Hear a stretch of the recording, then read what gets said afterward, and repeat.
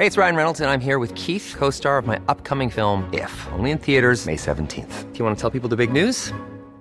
All right, I'll do it. Sign up now and you'll get unlimited for $15 a month and 6 months of Paramount Plus Essential Plan on us. MintMobile.com/switch. Upfront payment of $45 equivalent to $15 per month. Unlimited over 40 gigabytes per month. Face lower speeds. Videos at 480p. Active Mint customers by 531.24 get 6 months of Paramount Plus Essential Plan. Auto renews after 6 months. Offer ends May 31st, 2024. Separate Paramount Plus registration required. Terms and conditions apply if rated PG.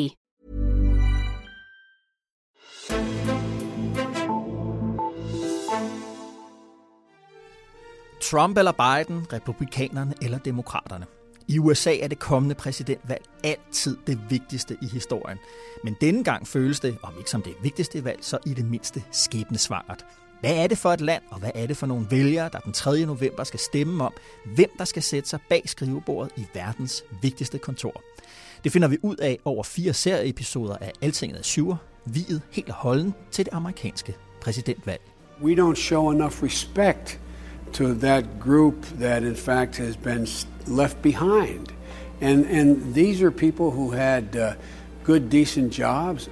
My dad used to have an expression, for real. He'd say, remember, Joe, a job's about a lot more than a paycheck. It's about your dignity. It's about your respect. Ja, demokraterne glemte deres egen base, den hvide amerikanske arbejderklasse, og derfor stemte de Donald Trump ind som præsident. Det var Joe Bidens forklaring i 2016 på et af de mest sensationelle præsidentvalg i USA's historie. Nu er det så hans tur til at tage kampen op med Trump i kampen om verdens mest magtfulde politiske post, den som præsident for USA. Kan han vinde rustbæltets arbejderklasse og præsidentmedbedet tilbage til demokraterne? Er han med sine 77 år overhovedet fremtiden for et demokratisk parti, hvor de politikere, vi ellers hører om, er slagkraftige, unge og venstreorienterede kometer som Alexandria Ocasio-Cortez?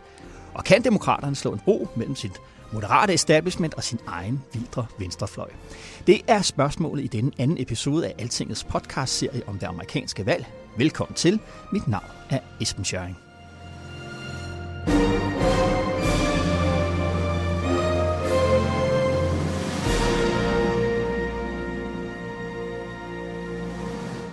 Og ganske som sidst har jeg Jakob Nielsen, Altingets chefredaktør og tidligere USA-korrespondent for Dagbladet Politikken i studiet. Velkommen til. Tak skal du have. Og velkommen igen også til Jesper Packard Pedersen, i dag Public Affairs-chef for biotech-virksomheden Christian Hansen, men med en spændende fortid som rådgiver for hele 3 medlemmer af Repræsentanternes Hus for Demokraterne igennem 10 år. Jesper, også velkommen til dig. Mange tak. Lad os lige opholde os ved analysen af det her med, hvorfor Hillary og demokraterne tabte til Trump. Jeg har prøvet at finde nogle tal på det. I 1948 stemte 66% af den amerikanske arbejderklasse på demokraterne. I 64 var det 55%, i 1980 var det 35%, og i 2016 var det 28%, der stemte demokratisk. Jesper, du har arbejdet i skyttegravene for demokraterne. Hvordan ser man blandt dem på sådan nogle tal som de her, og deler du analysen af, at demokraterne tabte til Trump, fordi de glemte deres egen base? Det er i hvert fald en af årsagerne, og jeg tror, det bredere svar på dit spørgsmål er, at det ser man med meget stor bekymring på. Det er helt sikkert et segment, man vil gøre alt for at vinde tilbage. Og jeg tror, at man som demokratisk folkevalgt i USA, altså folkevalgt, virkelig føler, at det er jo der middelklassen og arbejderklassen hører til, fordi det er virkelig dem, de har fokus på i deres policymaking helt generelt. Men jeg tror, man kan sige meget om Hillarys kampagne, men dels så var hun op imod en virkelig stærk medieapparat, der prøvede at køre alle mulige beskyldninger ud mod hende, men hun kom altså også til at lave nogle fodfejl. Vi husker alle sammen den her basket of deplorables, hvor hun nærmest kom til at pege på den livsførelse, som en masse amerikanere har, som på en eller anden måde værende ikke legitim, eller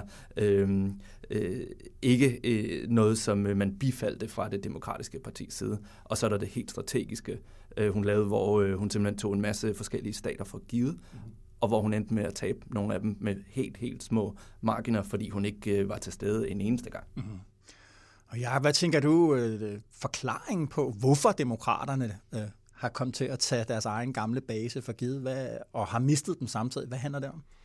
Jamen, jeg tror, det er den der lidt elitære tilgang, som Hillary og som meget partitoppen i Washington havde, og det er jo det, vi skal snakke om de også måske stadigvæk har.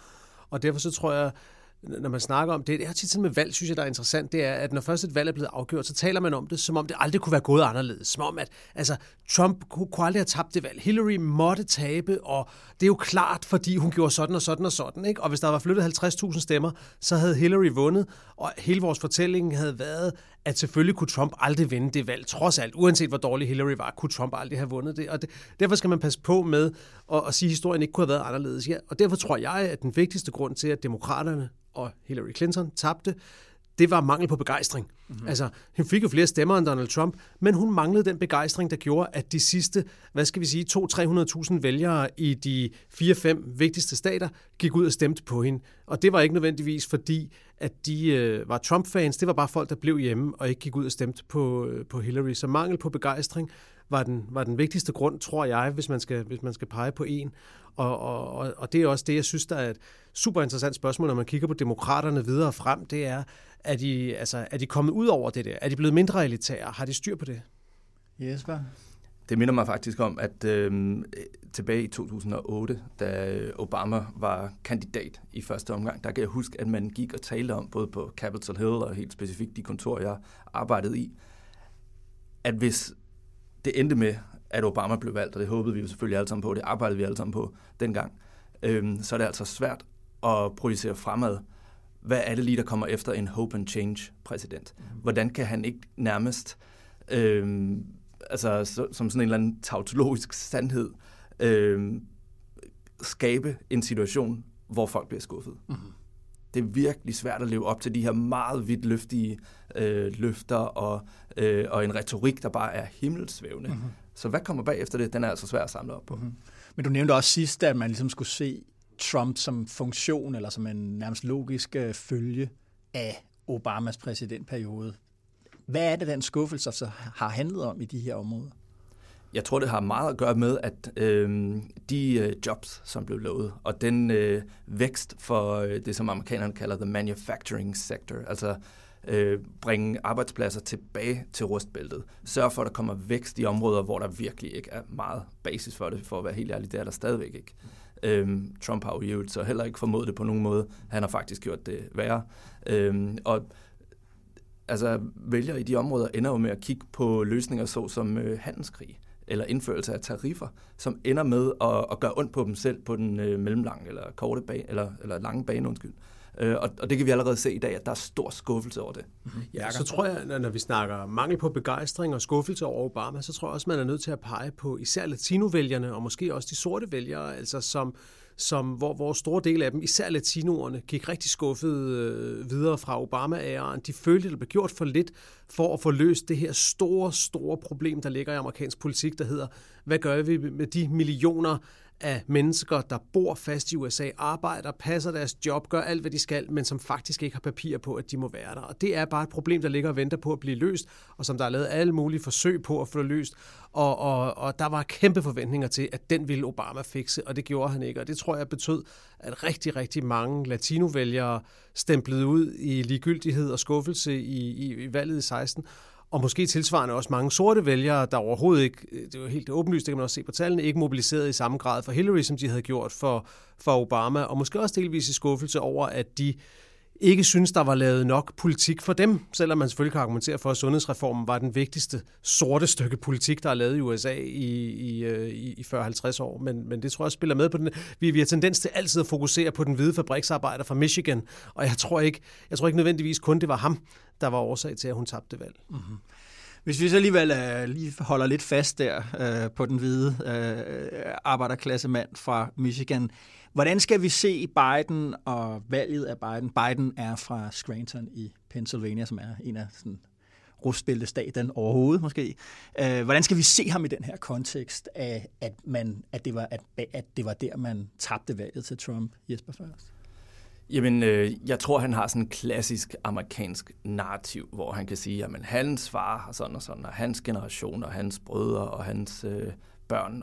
Og det community, han er vokset op i, det er et, som der er rigtig mange amerikanere, der kan forholde sig til. Og hvis vi lige spoler tilbage til hele den historie og det narrativ, Obama havde, det var et fantastisk interessant narrativ, men det var helt anderledes end det her. Det var sådan noget med Hawaii og Indonesien og så videre, og en far, der ikke rigtig var til stede. Altså, Joe Biden er jo simpelthen vokset op nærmest med rust på hænderne, kan man godt mærke, og han har haft tragedier helt inden tæt på livet. Ja. Han har jo også en fuldstændig fantastisk historie, hvor han jo blev valgt til senatet som 29-årig, og måtte vente i, jeg tror det var 6 eller 9 måneder, fordi man skal altså være fyldt 30, eller nu husker jeg ikke, om det er det rigtige tal, men han kunne simpelthen ikke tiltræde sin senatspost lovligt ifølge forfatningen, så der måtte han simpelthen vente, og sådan ligesom sidde der, indtil han blev vicepræsident. Han har et fantastisk narrativ i forhold til, at lige præcis den vælgerskare kan kigge på ham og tænke, okay, ham her er jeg tryg ved.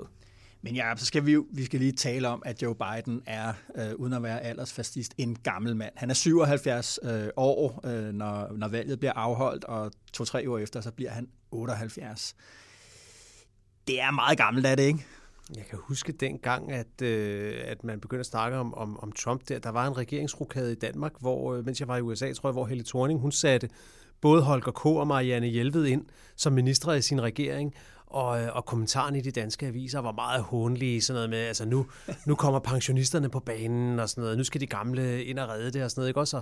Og de var jo stadigvæk 10-15 år yngre end nogle af de mest magtfulde politikere i USA. Der er sådan en helt anden tilgang til det med alder i USA, og bagsiden af det er jo det her med, at det bliver sådan en lukket klub, hvor at du simpelthen først kan komme ind, når du har passeret de 60 eller 65 år, og at det blokerer for fornyelse og alle andre ting. Og den positive side af det er jo, at man netop ikke har aldersfascisme, men faktisk lader folk være med, så længe de selv kan klare det.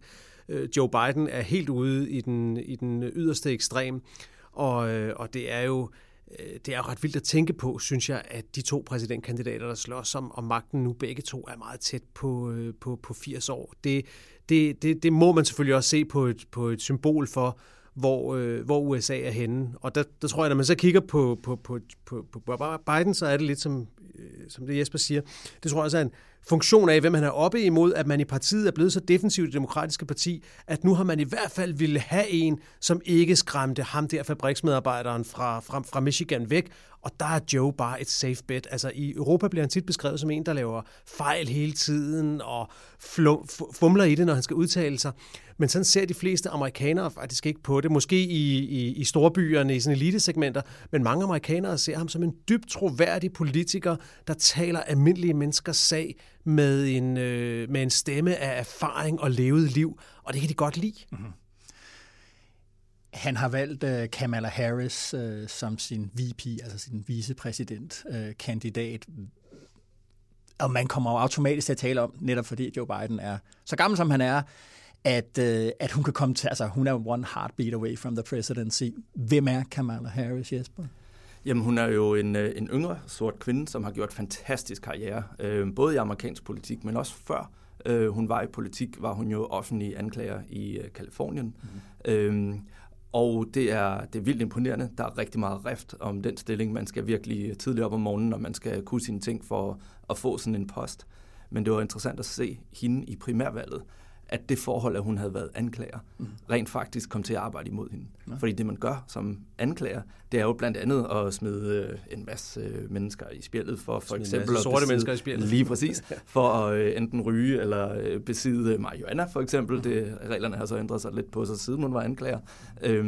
Men det er jo noget af det, der er en del af hendes legacy.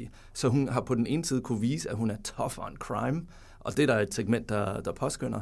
Men det var ikke lige det segment, der var i demokraternes primærvalg, hvor der var noget helt andet på spil, og vi havde Black Lives Matter og så videre. Det hjalp hende overhovedet ikke i den situation. Jeg vil faktisk vurdere, at det kan hjælpe hende en del mere som vicepræsidentkandidat, fordi det tillader demokraterne at komme længere ud. Især i en situation, hvor der er sådan en hel bevægelse omkring defund the police og så videre. Der har vi altså nogle law and order folk på det demokratiske billet, som kan gå ud og sige, at vi mener også, at det her at det er vigtige sager. Der synes jeg, altså, hvis man kigger igen på Joe Biden, ikke også en måde er at se på det, jamen gammel hvid mand, og først var han vicepræsident i 8 år, og nu skal han gå døde med også være præsident og fejre sin 80-års fødselsdag i Det Hvide Hus. Det er en måde at se det på. En anden måde at se det på, hvis nu de to vinder, og hvis hun går videre til at blive præsident efter Joe Biden, hvilket ikke er helt usandsynligt. Der kan også ske alle mulige andre ting, men det kan godt ske. Hvis det sker, så er Joe Bidens rolle i historiebøgerne jo ret vild, synes jeg, ikke også? Fordi så er han jo katalysatoren, der bringer først den første sorte præsident til magten i USA, som er en revolution, ikke også? Noget, som mange ikke havde troet, de skulle opleve i deres livstid, også folk på vores alder, ikke? Og bagefter er han så muligvis med at bringe den anden sorte præsident, hvilket næsten er en lige så stor revolution, at man gør det igen, siger, det var ikke bare en one-off det her, og ovenikøbet den første kvinde til magten i USA. Altså, der kan man sige, det er jo modbilledet på den gamle Joe Biden, det er, at han på en eller anden måde kan blive katalysatoren, der virkelig er med til at sikre nogle helt nye tider og helt nye regler for, hvem der egentlig kan erobre Det Hvide Hus. Og det er jo en transformation, der virkelig kan sætte sig langt spor. Mm-hmm. Ja, Jesper. Der er faktisk en interessant lille krølle på hælen her, fordi altså Biden har jo simpelthen været i amerikansk politik så længe, så vi næsten helt glemmer. Længere end Bertel Haarder. Ja. Og still going strong. Altså, nu slår jeg jo lige den forventede levealder op i USA. Lige nu, den er 78,5, bare sådan FYI. Det synes jeg ikke, man har hørt meget om for demokraternes kampagne. Men kan I huske den her sag omkring Anita Hill?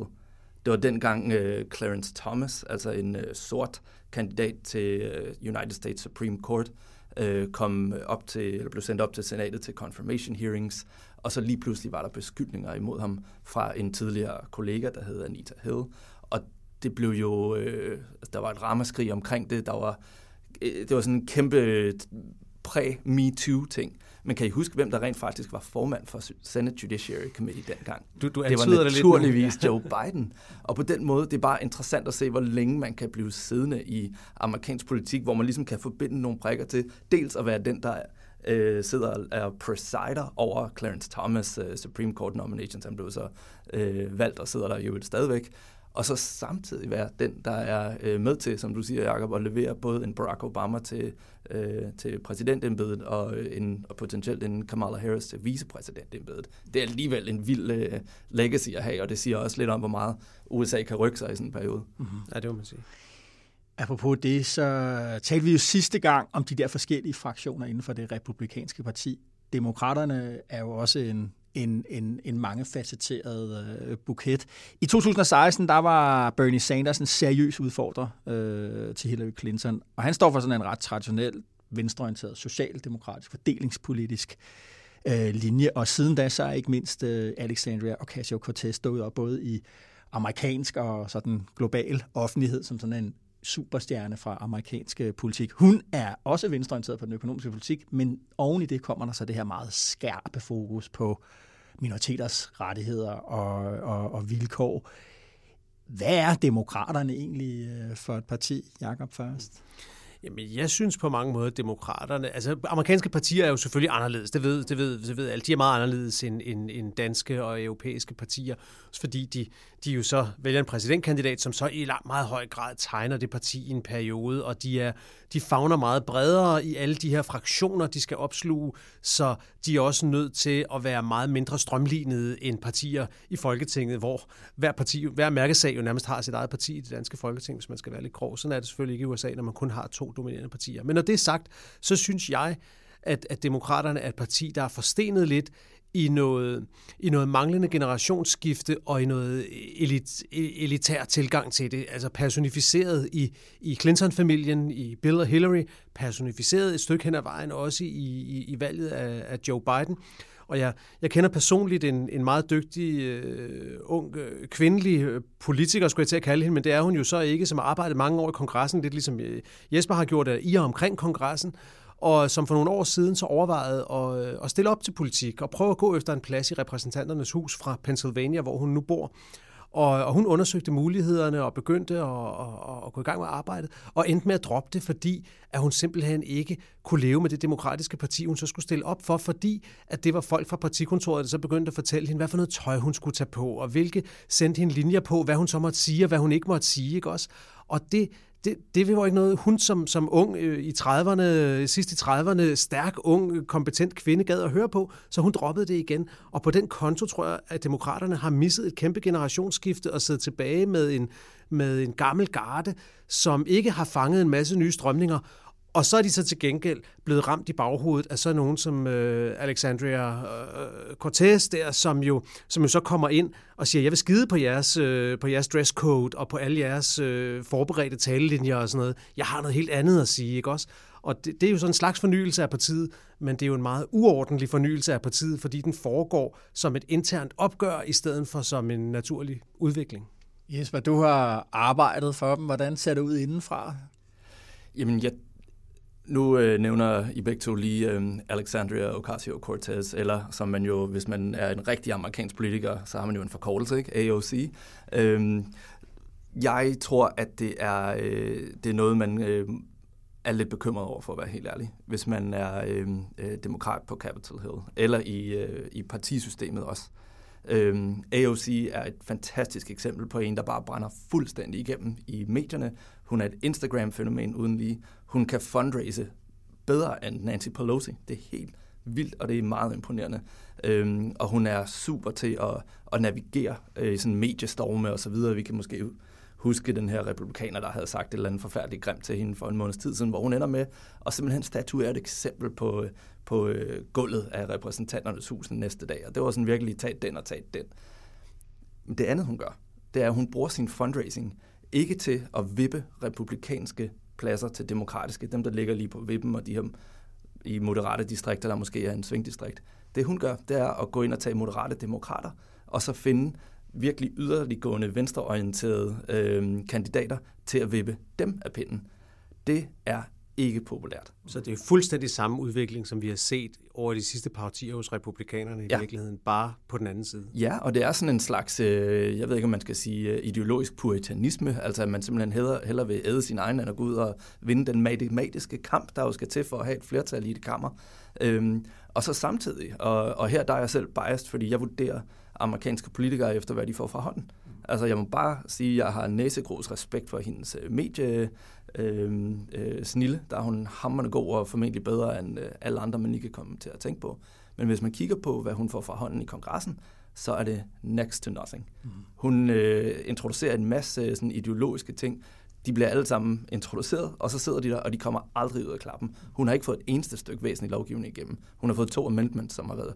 Altså, det er ændringsforslag til en eller anden lille del af en reform. Hun har ikke fået noget igennem kongressen i den tid, hun har siddet der. Men så synes jeg, det interessante spørgsmål er så, lad os nu antage, uden at være skråsikre, lad os nu antage, at Joe Biden vinder valget.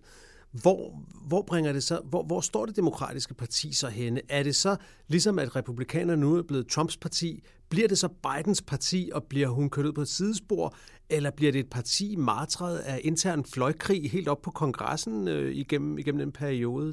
Det synes jeg er et af de store spørgsmål for mig.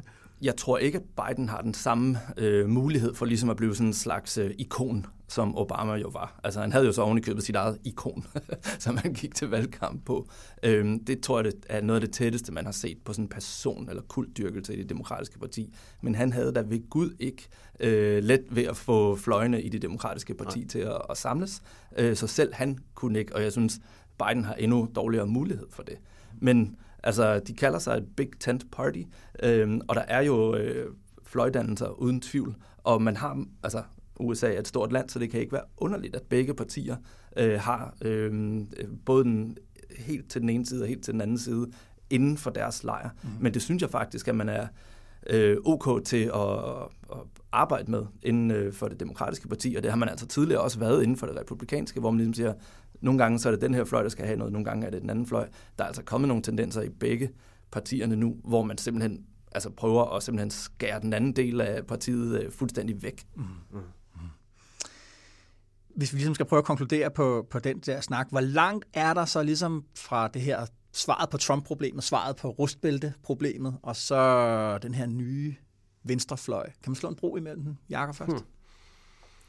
Jamen igen, så er jeg lidt i tvivl om det er det, der er opgaven. Altså, vi skal passe på med at gøre hele USA til et spørgsmål om rustbæltet. Altså, da vi talte om republikanerne sidst, at en af de ting, man faktisk må anerkende fra Trumps regeringsperiode, det er jo en meget, meget hård og sådan relativt konsekvent kurs i forhold til nogle af de her handelsting, især i det, der vedrører Kina.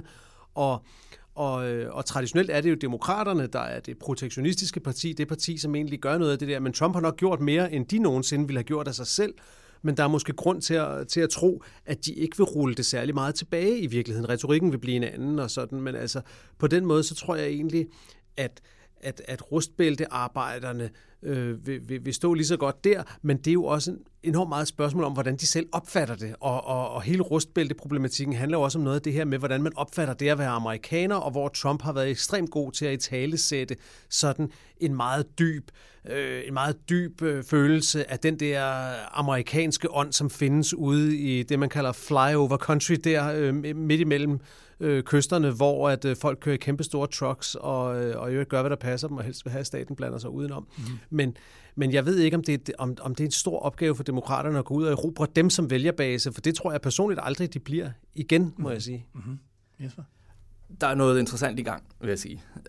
På den ene side, så har vi set rigtig mange tendenser på sådan wokeness, som jo mere kører på sådan kultur- og identitetsspørgsmål. Ja. Det tror jeg ikke, der er specielt meget appetit på i hverken rustbæltet eller the rural areas, altså sådan, hvis man er mand eller kvinde eller et eller andet. Det de er interesseret i, det er selvfølgelig de her økonomiske spørgsmål. Men hvis man kigger tilbage på, hvad var det for en økonomi, Obama og Biden overtog i 2008? Det var en amerikansk økonomi, der var fuldstændig i ruiner.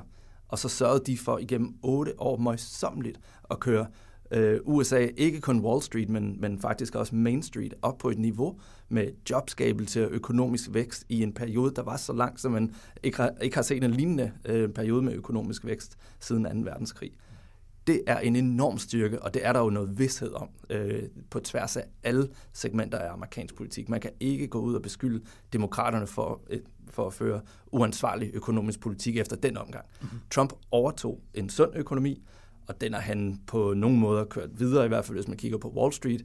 På andre områder har han ikke leveret ret meget til Main Street. Mm-hmm. Hverken rustbæltet eller landdistrikterne. Der var en del landdistrikter, der faktisk flippede fra Obama til at stemme på Trump, og som man kan se er på vej tilbage igen. Det kunne man blandt andet se i 2018 midtvejsvalget, hvor demokraterne gik ret meget frem, især i landdistrikter, men også i suburbs, hvor det var veluddannede hvide kvinder, der simpelthen massivt mobiliseret over i retning af demokraterne. Det, der er interessant at se lige nu her, hvor vi er 3 ugers tid før valget, det er de nye stater, der er åbnet op som kampstater.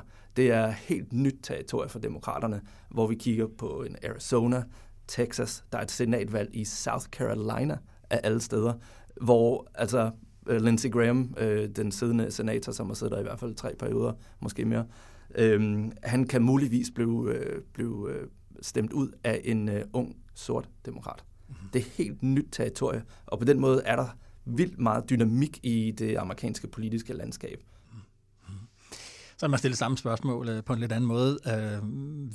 Der bliver talt rigtig meget om den demografiske udvikling i USA. Det er sådan en af de der faste analyser, der dukker op. Altså at den gamle, hvide, protestantiske befolkning skrumper ind, og de forskellige minoriteter, de vokser. Det er vel også det, der afspejler sig lidt i den her kampen om den demokratiske sjæl. Hvem vinder den, Jakob?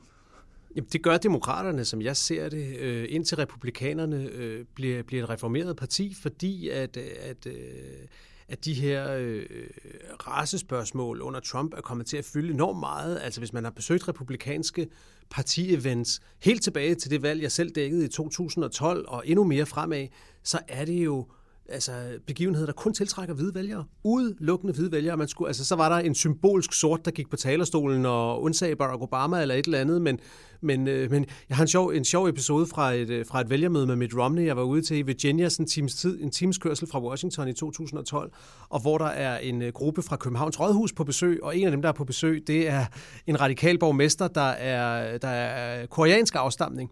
Og mens de står og venter på, at det der møde skal begynde, så kommer Romneys kampagnefolk ned og prikker prikker hende på skulderen og spørger, om hun ikke vil med op og stå på podiet lige bag ved Romney, sådan så hun kan komme med i tv-billederne. Og hun siger, jamen vi er 4 venner, der er sammen her. Siger, det er kun dig, siger de.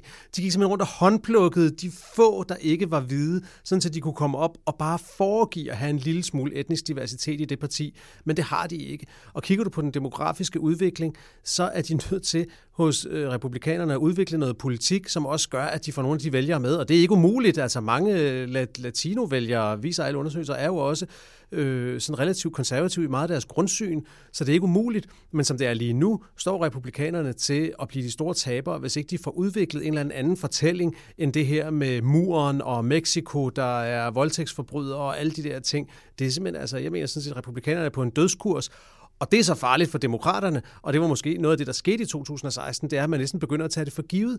For allerede op til valget i 2016 var der jo mange, der talte om det her med, jamen republikanerne kan aldrig vinde igen, og allerede var begyndt at kigge på, hvornår demokraterne begyndte at vinde Texas og sådan noget. Well, that didn't happen. Tværtimod, så tabte de valget i 16, ikke også? Så de skal passe på med at tage det for givet. Man kan også huske, efter Romney tabte der i 12, der blev der jo lavet sådan en autopsy, som de kaldte, altså en obduktion, et ligsyn af det republikanske parti. Og en af hovedkræfterne der var ham der, Steve Schmidt, der havde været McCains rådgiver og var en meget prominent stemme på et vist tidspunkt. Og han gjorde så til fortaler for det, som Jakob står og taler om her, at man var nødt til at brede basen ud for ikke mindst latinoer, værdikonservative latinoer i tale, men også at have et meget mere sådan progressivt syn på en lang række emner. Og det styrede jo meget af debatten dengang om republikanernes fremtid. Så kom Trump, og så var det som om, nu, det var blevet noget helt andet. Ikke? Og nu tror jeg, Steve Schmidt er i det der Lincoln Project, som er republikanere, der laver nogle meget, meget barske anti-Trump-reklamer, meget effektfulde. Hvad blev der hele den der diskussion i det republikanske USA? Jamen, den verserer jo stadigvæk, og der er masser af kræfter i det republikanske parti, der arbejder på det. Men demokraterne har jo også haft deres svage punkter tidligere. For eksempel efter 11. september og Irak- og Afghanistan-krigene, der blev demokraterne jo virkelig set som svage på national sikkerhed. Det var en af grundene til, at John Kerry tabte. Det var simpelthen på national security issues. Siden dengang... Helt grotesk fra manden, der var gamle Vietnam-helt, og jeg ved ikke hvad. Netop, og så blev han swiftboatet, ikke? Og det var sådan en mediekampagne. Men det, som demokraterne i al stilfærdighed har arbejdet på lige siden, det er at få, tryghedstallene op på den sag. Så i dag, hvis man går ud og spørger den amerikanske vælgerbefolkning, hvem stoler du mest på, når det kommer til national sikkerhed, så har demokraterne rent faktisk en margin. Så de er der er flere, der stoler på dem og er trygge ved dem, og de synes, at Trump har rykket sig over i sådan noget isolationisme, og muligvis vil trække sig ud af NATO, hvis han bliver genvalgt, og der er sådan nogle helt vilde bekymringer på den side. Det er sådan set bare et eksempel på, at når partierne de får noget hjemmearbejde, og de kan se, at de har svagheder, så er de stille og roligt i gang med at arbejde på det. Man har ikke hørt så meget om det fra demokraternes side, men de har gjort tilstrækkeligt til, at vælgerne faktisk føler sig trygge ved det. Det er også noget som de bevillinger, der bliver lavet på de eksisterende baser, der er. Arbejdet med at sikre gode løn- og pensionsvilkår for soldater. Det er demokraterne eminent gode til. Og det er sådan noget, man kan mærke, hvis man er sådan en militærfamilie. Men det er sådan set bare et eksempel på at sige, jamen det er sådan nogle ting, der nærmest er en understrøm af aktivitet, som kan styrke eller svække et parti, hvis de ikke leverer på det. Og der har republikanerne en meget lang liste af ting, som de nok skal gå hjem og arbejde på. Der er mange lektier. Sidste spørgsmål, inden vi lukker den her episode af Alting er Sjov om det amerikanske præsidentvalg. Hvis Biden vinder, Jakob, du var inde på det halvt om halvt før. Hvis han vinder, bliver han så en one-term president, der overlader pladsen til Kamala Harris, eller vil han gå efter rekorden som at blive verdens ældste amerikanske præsident og blive 2 perioder ud? Jakob først. Jamen, der var jo en historie for det er jo mere end et år siden i hvert fald, om at han internt over for nogle demokratiske rådgivere og nogle partifæller havde givet udtryk for, at han ville kun sidde i en periode, hvis han vandt. Det har selvfølgelig ikke været ude at bekræfte officielt, men det kunne man jo godt forestille sig. Det er jo meget nærliggende, men jeg tror, det er lidt ligesom det der, som i årevis, indtil hun stillede op, spurgte alle jo sig selv, stiller Hillary op som præsident, gør hun eller gør hun ikke, og det havde hun jo nok en idé om, at hun gerne ville, men i lang periode var sandheden jo nok også, at hun ikke havde truffet den endelige beslutning, og sådan er det nok også med Biden. Han har nok selv en idé om han i givet fald vil sidde 1 eller 2 perioder, men jeg tror ikke, at han har truffet nogen endelig beslutning om det, og derfor er det sådan noget, som vi kan stå og spekulere over her i uendeligheder. Men jeg tror sådan set, at der vil være forskellige faktorer, der kan afgøre det. Hans eget helbred, hvordan det går med det, hvad målingerne siger, og alle mulige andre faktorer. Mm-hmm. Jesper, en konklusion på det? Jamen, jeg har heller ikke adgang til hans private tænkning jo, men jeg tror, at en person som Biden, og også de personer, som han omgiver sig med, er i den grad godt klar over behovet for at få en generationsskifte og en fornyelse af det demokratiske parti. Det tror jeg, de er ekstremt bevidste om. Det er jo ikke ligefrem det, han selv repræsenterer.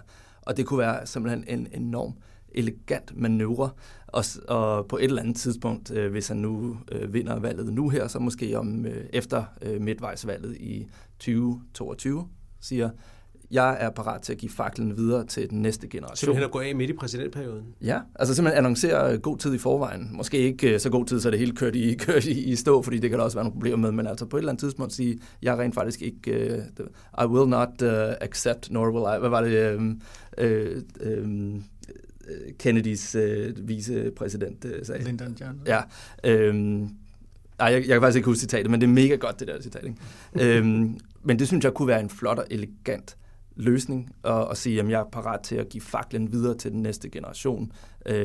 Vi har jo alle sammen hørt på hans debatoptrædener, altså han taber jo tråden allerede nu. Ja, jeg så ham der i februar i New Hampshire, og da jeg kom hjem derfra, ville jeg have taget vedmål på, at han ikke blev demokraternes kandidat, fordi noget af det, man hørte, var meget usammenhængende. Han var meget lidt imponerende der, så virker det som om, at det er blevet bedre, men der troede jeg faktisk ikke engang på ham som kandidat denne her gang. Så. Men jeg skal lige forstå det rigtigt. Altså, tror du så, at det er, vil sige, det er god tid, sådan så at Kamala Harris så kan blive demokraternes kandidat til næste valg, eller tror du ligefrem, at Joe Biden kunne forlade præsidentposten i løbet af sin første præsidentperiode? Jeg vil tro, at en person som ham vil gøre alt, hvad han kunne for at køre 4 år igennem, og fordi han kommer ind med et reformprogram, der fylder 4 år. Han har jo virkelig nogle reformer, han vil gennemføre, i modsætning til, lad os sige, for eksempel en Donald Trump, som ikke havde nogen sådan legislative agenda. Så jeg kunne ikke forestille mig andet, end han vil køre 4 år igennem, hvis han bliver valgt. Men at have et legacy, hvor man faktisk er med til at levere den næste generation, og frivilligt træde af, i stedet for, at det skal være sygdom, eller et nederlag, eller et eller andet, det er da meget federe end alternativet. Jakob Nielsen, Jesper Packer Pedersen, tak fordi I kiggede forbi. Tak fordi I måtte. Tak for nu. Og først og fremmest tak til dig derude med Altinget Azure i ørerne. Din opmærksomhed er vi som altid taknemmelige for. Som sagt går amerikanerne til stemmeurnerne den 3. november, og indtil da laver vi 4 udsendelser om amerikansk politik. Mit navn er Esben Schøring, og du er blevet ført Azure. God dag og god vind.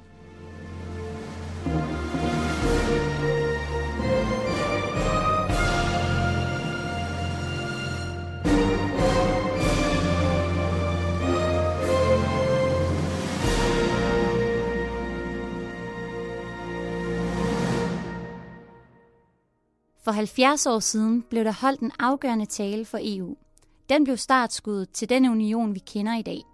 Men hvis talen skulle holdes i dag, og vi på ny skulle tegne stregerne for det europæiske samarbejde, hvordan skulle talen så lyde? Det kan du høre i en ny serie i den her podcast, hvor en række debattører deltager. Serien hedder Midt Europa, den er betalt af Europakommissionen, og det næste afsnit er med Morten Messerschmidt. Find udsendelserne i dit podcast feed og følg med, når vi løbende udgiver de næste udsendelser.